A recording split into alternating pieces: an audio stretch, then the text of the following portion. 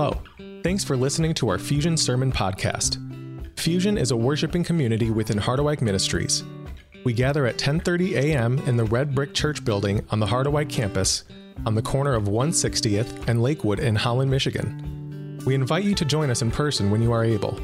To learn more about our Fusion community and Harderwyk Ministries, please visit harderwyk.com. Good morning, everyone. It's good to be here in the house of the Lord with you guys. God is good. Say it all the time. And all the time. There it is. There it is. All right, so I'm excited to be here with you. I realize that you are all in a series, and I'm excited to jump into that series with you. So we're thinking like Jesus, and we're thinking about the core truths of our faith. And today we're going to talk about the church. Before I jump into it, I just wanted to say thank you to everyone who made a way for me to be here. Thanks to Pastor JB in his absence. We go way back to seminary. We've known each other since Western Theological, him and Miss Yvonne. So it's been great to be friends with him over the years and see what God has done. And I'm excited to bring the word today. I bring greetings to you from, like he said, Forgotten Man Ministries, also known as Reach to Forgotten Jail Ministry. And they're in 33 jails in Michigan, and Kalamazoo is one of the jails. So we're trying to bring the gospel and the light and the hope in the jails, where inmates can receive hope for Jesus. I have some flyers in the back that like newsletters, so you can kind of get an idea of what it is. And after service, you can grab one if you like, or you can pull me to the side and ask me a few questions. But what I realize is that as we follow Scripture, Scripture tells us in Matthew 25 that if we visit the least of those, we visit Him. What I found is that I thought I was going in to encourage them, and I realized that they're encouraging me because the light of Christ is in the jail. I don't know if you know this, but God's not like stopped by prison bars. I mean, the gospel still gets in there, still gets in the hearts of people, and they realize that their uniforms are not their identity. Those uniforms and those prison numbers that they wear, they're not their identity. Their identity is found in Christ. And if they surrender their lives to God, then that would be just a part of their testimony where God turned their life around and they became lights and witnesses. And that's interesting because we're talking about being lights and witnesses today. So, would you like to stand for the reading of God's word in Acts chapter 13? We stand because we honor and respect God. For those who don't know, they read the entire Old Testament law while standing. We only have a few verses today, so I think we'll be okay. This is the word of the Lord from Acts chapter 13, verses 1 through 3. Now, in the church at Antioch, there were prophets and teachers: Barnabas, Simeon called Niger, Lucius of Cyrene, Manaen, who had been brought up with Herod the Tetrarch, and Saul. While they were worshiping the Lord and fasting, the Holy Spirit said, "Set apart for me Barnabas and Saul for the work to which I have called them."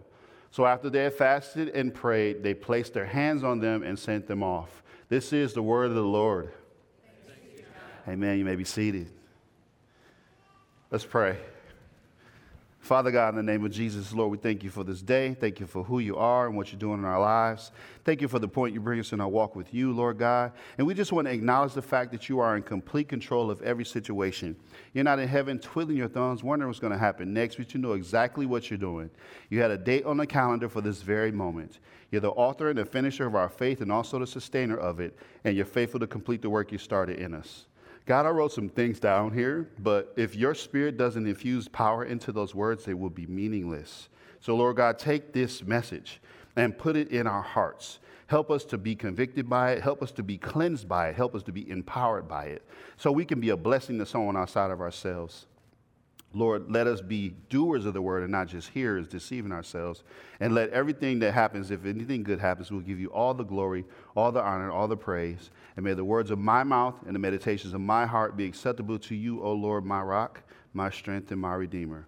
These we ask, and all other blessings we ask in the mighty name of Jesus. And all God's people said, amen, amen. All right, so for those of you who don't know me, I got to give you some disclaimers. So I'm a mobile preacher. I kind of move around a lot, and that's one thing. Another thing is that it's a participatory message, and so if I invite you to say amen, you may say If I say praise the Lord, you're welcome to say. If I say hallelujah, you're welcome to say praise the Lord. All right, amen. So there may be a random point in the sermon when I ask you to say prove it. Say prove it. A little bit louder. There you go. So if you say the word prove it, if I ask you to say prove it and you say that, the prove it means that I will give you a scripture that backs up what I am saying so that you don't take my word for it, you take God's word for it, okay? Because his word is more important, right? Amen? All right, so if you don't say amen or anything, I'll preach for 99 minutes. And I know some of y'all want to go home and watch the football game. You got crock pots and everything going on. You want to get the things going on. So I just want you to know that it will actually help the message move along if you participate. Say amen.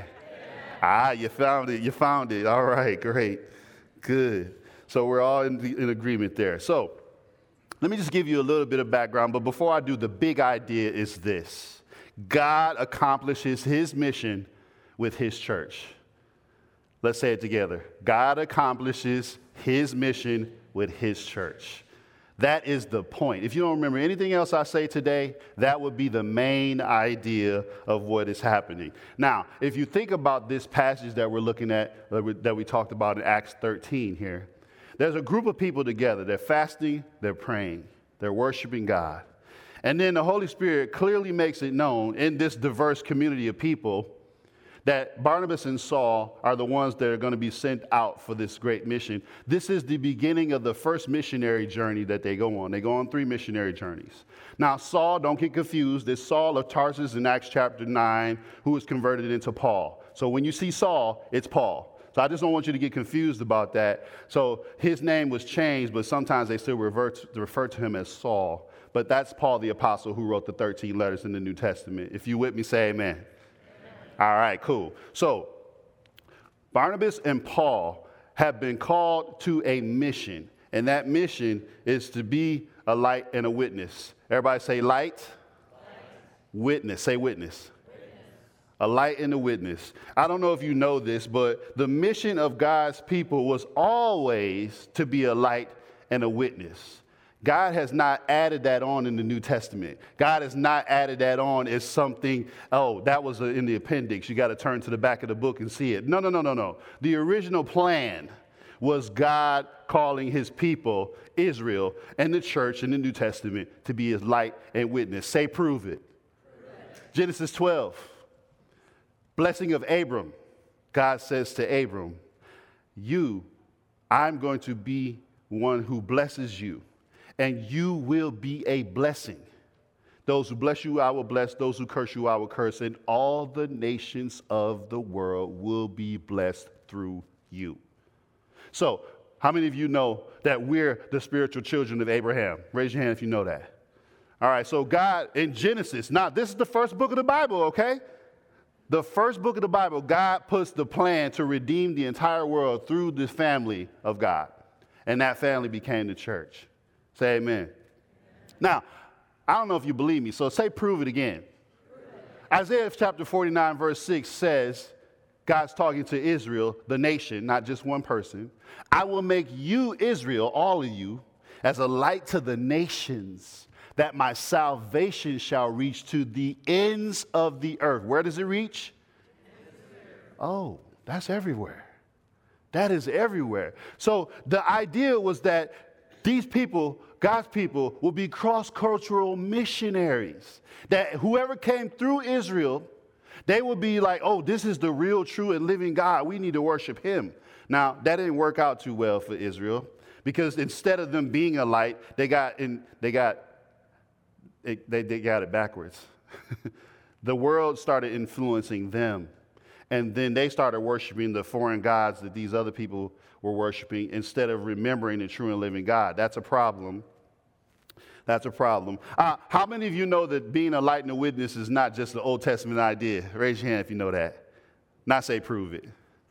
Matthew chapter 28, verses 18 through 20. Jesus is right now, he's getting ready to go. He's getting ready to go back to heaven.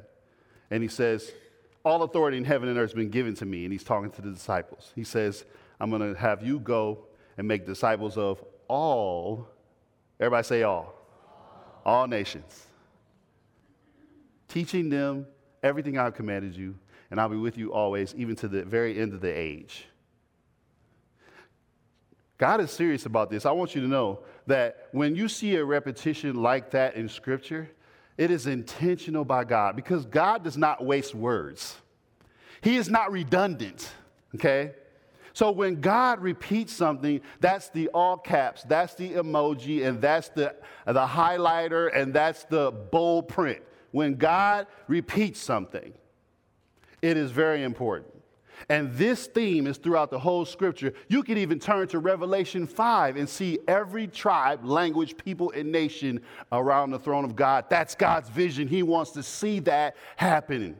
He wants every language worshiping him. You know the songs we just sung? What if they were sung in Swahili? What if they were sung in Amharic? What if they were sung in Russian and Ukrainian and all these different languages? Chinese and Spanish and Latin and Greek. The worship of God. We're all called to be light and witnesses if we're in that family of God. Now here's the good news. God prepares us to be the light and witness he's called us to be. So he doesn't just say, hey, go figure it out. Tell me how that goes when you get back. No, he actually prepares us. So these guys, Barnabas and Saul that we talked about here. So the Holy Spirit made it clear to everyone who was praying and fasting in that community that they were the ones to be called to be sent out as missionaries. But the reason why is because if you turn back a couple of chapters, you'll see that God brought Barnabas and Paul, who called Saul back then, to Antioch over a year before this actual moment in Acts chapter 13. So the church was blowing up and growing and exploding in Antioch. And they needed some people who were grounded in the faith to help train up these people so they could be the church together. And this is actually the first place that they were called Christians, in Antioch. So they said, oh, well, we need some people that are going to help us. Well, who are we going to send for? So they sent for Barnabas. And Barnabas said, oh, wait, I need to go get Paul.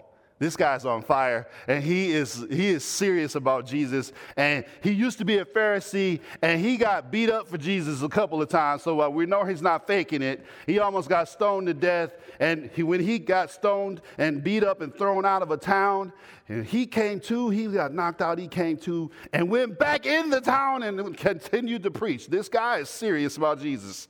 We need him. So Barnabas goes and finds Paul. And those two help to build the foundation of church in Antioch. So they're there at least 2 years.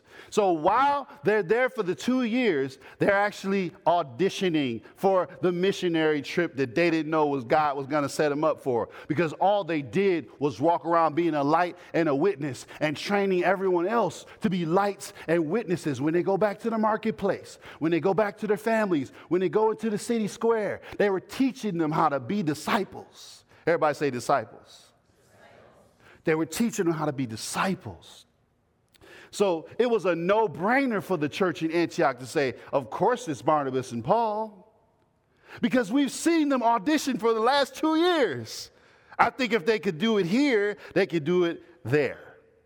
And so the good news is God actually prepares his people to witness. So they were in a period of preparation while they were serving in Antioch. The disciples were in a period of preparation when they were walking around with Jesus for 3 years. Then Jesus says, okay, now you're ready, but not yet. Wait until the Holy Spirit comes and gives you everything else you need that I couldn't give you because I have to go. So the Holy Spirit empowered them, but the Holy Spirit reminded them of everything that Jesus had taught them. So he was preparing them for that 3 years. Here's the good news. Raise your hand if you are a Christian. The good news is he prepares us to be a light and a witness. Let me give you a short definition of what a witness is. Say, what's a witness? I'm so glad you asked. A witness is a person who sees something and says something about what they saw. A witness is a person who sees something and says something about what they saw. If there was a car accident, God forbid, at the end of that corner over there, and you were on the north side of the block, you were on the west side of the block, you were on the south side of the block, and you were on the east side of the block, and all of you saw the car accident, and then the policeman comes and does a report and gets your accounts. We have 4 accounts, call them Gospels, all right? We have 4 accounts of Jesus' life. You're going to give me a different account. You're going to give me a different account. You're going to give me a different account, and you're going to give me a different account. It doesn't mean you're contradicting each other. But you told it from what you saw, your perspective. You told it from what you saw. You saw something and you said something. So you get to be a witness. And if I brought you into trial because there's a court case now about it, you're going to get up and testify. Everybody say testify. You're going to get up and testify to what you saw, and you're going to tell the truth, the whole truth, and nothing but the truth. That's a witness. So, how many of you have witnessed God doing something in your life? You saw something, right? Then say something. Come on. You saw something, right? So say something. Because Jesus is in the business of using the testimony that we say to spark hope in the person who hears that. If they hear what God has done in your life and in my life, they will begin to wonder, could he do that for me? Could he help me? Could he bless me? Could he protect me? We are witnesses. Everybody say witnesses. We all have to witness. We are all called to be witnesses who see something and say something. I really appreciate the fact that God uses broken and flawed people who make a lot of mistakes to testify. He knows that our faithfulness is kind of wavering, but we do have these moments where he inspires us to share what we've seen. I've seen Jesus do a lot of things. I've seen Jesus heal broken people emotionally. I've seen Jesus reconcile irreconcilable relationships. I've seen Jesus heal and deliver people from drug addictions. I work in the jail, and I see Jesus' light of hope in a person. I've never seen a person more free than a person who has the light of hope in a jail. It's crazy how you can see in that person's eyes that they believe that Jesus is Lord. And even as they go back to their cell, they are free. It's crazy because the Holy Spirit does not he's not restricted by those situations. And some of us sit in churches like this and we think we're free, but up here, oh Lord, there's a whole nother jail up here, ain't it? So the Lord has come with the master key. Master key. Got it? He's coming to unlock our minds, our hearts. And if we allow him to do that, that becomes a story, a testimony. Raise your hand if you ever felt discouraged. Have you or have you not seen Jesus come through to give you hope in that situation? If you have, you get the witness about that. I know a Jesus who brings hope to the hopeless. And let me tell you, I was hopeless at a time. And yet he still brought me encouraging hope. Is it happily ever after? Nah, I wouldn't say that. But I have a deeper trust in him because he is a God of a mountain high experience and a valley low experience. Just like the verse you just heard Pastor Darrell say, be still and know that I am God. He is the one that can help us. And if you have that story, guess what? You get to share that. Say amen. Testimony is powerful when you're witnessing. The church is called to witness to what God has done. Psalm 145:4 says, one generation shall tell your works to another, declaring his mighty acts. We can't pass our faith to people, but we can pass our stories of what God has done. The Bible is full of stories. If you don't have your own, please borrow from the open source material. Please borrow from here because stories about what God has done have been written down for us. Look what he did for the children of Israel. Look what he does for believers. Look what he does for unbelievers. Look what he does for sinners.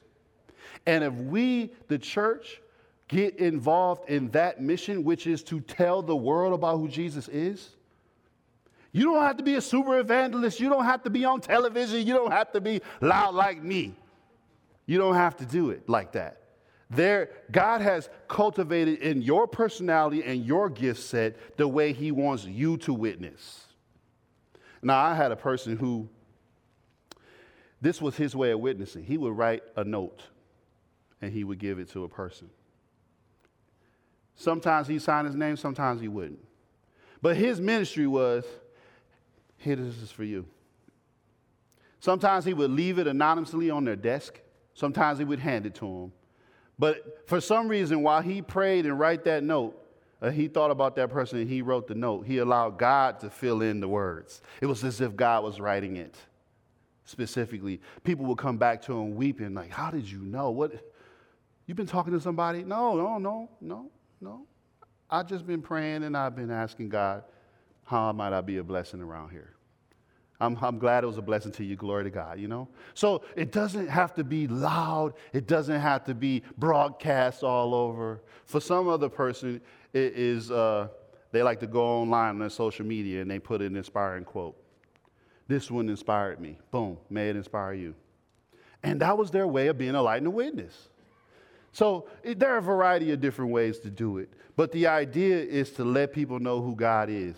And what happens when you do that is that you align under God's mission.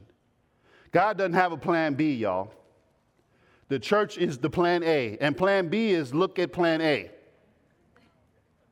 There is no other way. The hope of the world comes through the church. And God wants to use imperfect and broken people to bring glory to his name by telling people in word and in deed who he is and what he's done. That is what we're called to do, y'all. That is what we're called to do. So there's a theologian, his name is Leslie Newbigin. He is a British theologian, and he passed in the late 80s, I think. And he said, the world, it's hard to read my own writing. The church is not meant to call men and women out of the world into a safe religious enclave, but to call them in order to send them back as agents of God's kingship. So you're not a person who is a Christian because you came and you believe. That's part of it. But you're a Christian, you're a believer, you're one of his when he sends you somewhere. If he has a mission for you, now you his, right? It's not just to just hang out, and I love church, and I'm a part of church, and I believe in church. But we're not a bubble, guys. We're a launching pad. He is sending us out into the world. The world might be across the street from your house. The world might be next door. The world might be when you turn on your computer. The world might be when you're driving around here. But we're called to go out and let people know who he is. That's our call. And we're his. We know we're his when we get sent out like that. Amen? Say amen. Amen. So, just to recap, the mission was always for God's people to be lights and witnesses. That's the first thing. The second thing is God will prepare us to witness. He gives us on-the-job training while we're learning to what it means to be a Christian. And the third thing is we all have to witness. We all need to witness. And witnesses see something and say something. We're all called to do that. And the reason why we do all that is because God's number one mission is to send his church into this world so that we can represent him and that more and more people can be added to the number of the family of God. Amen? That's what Jesus knew when he came down here to talk to them. When he's talking to his disciples, he's thinking about the church and what they're going to be and how they're going to turn the world upside down with that good news. Even in his 3 short years, he's like, I'm getting ready for them to go take my message to the world. And many of us wouldn't be sitting here if it wasn't for that movement. Because, maybe there are some of you that are Jewish descent, but a lot of us are not. We would fit in the Gentile category.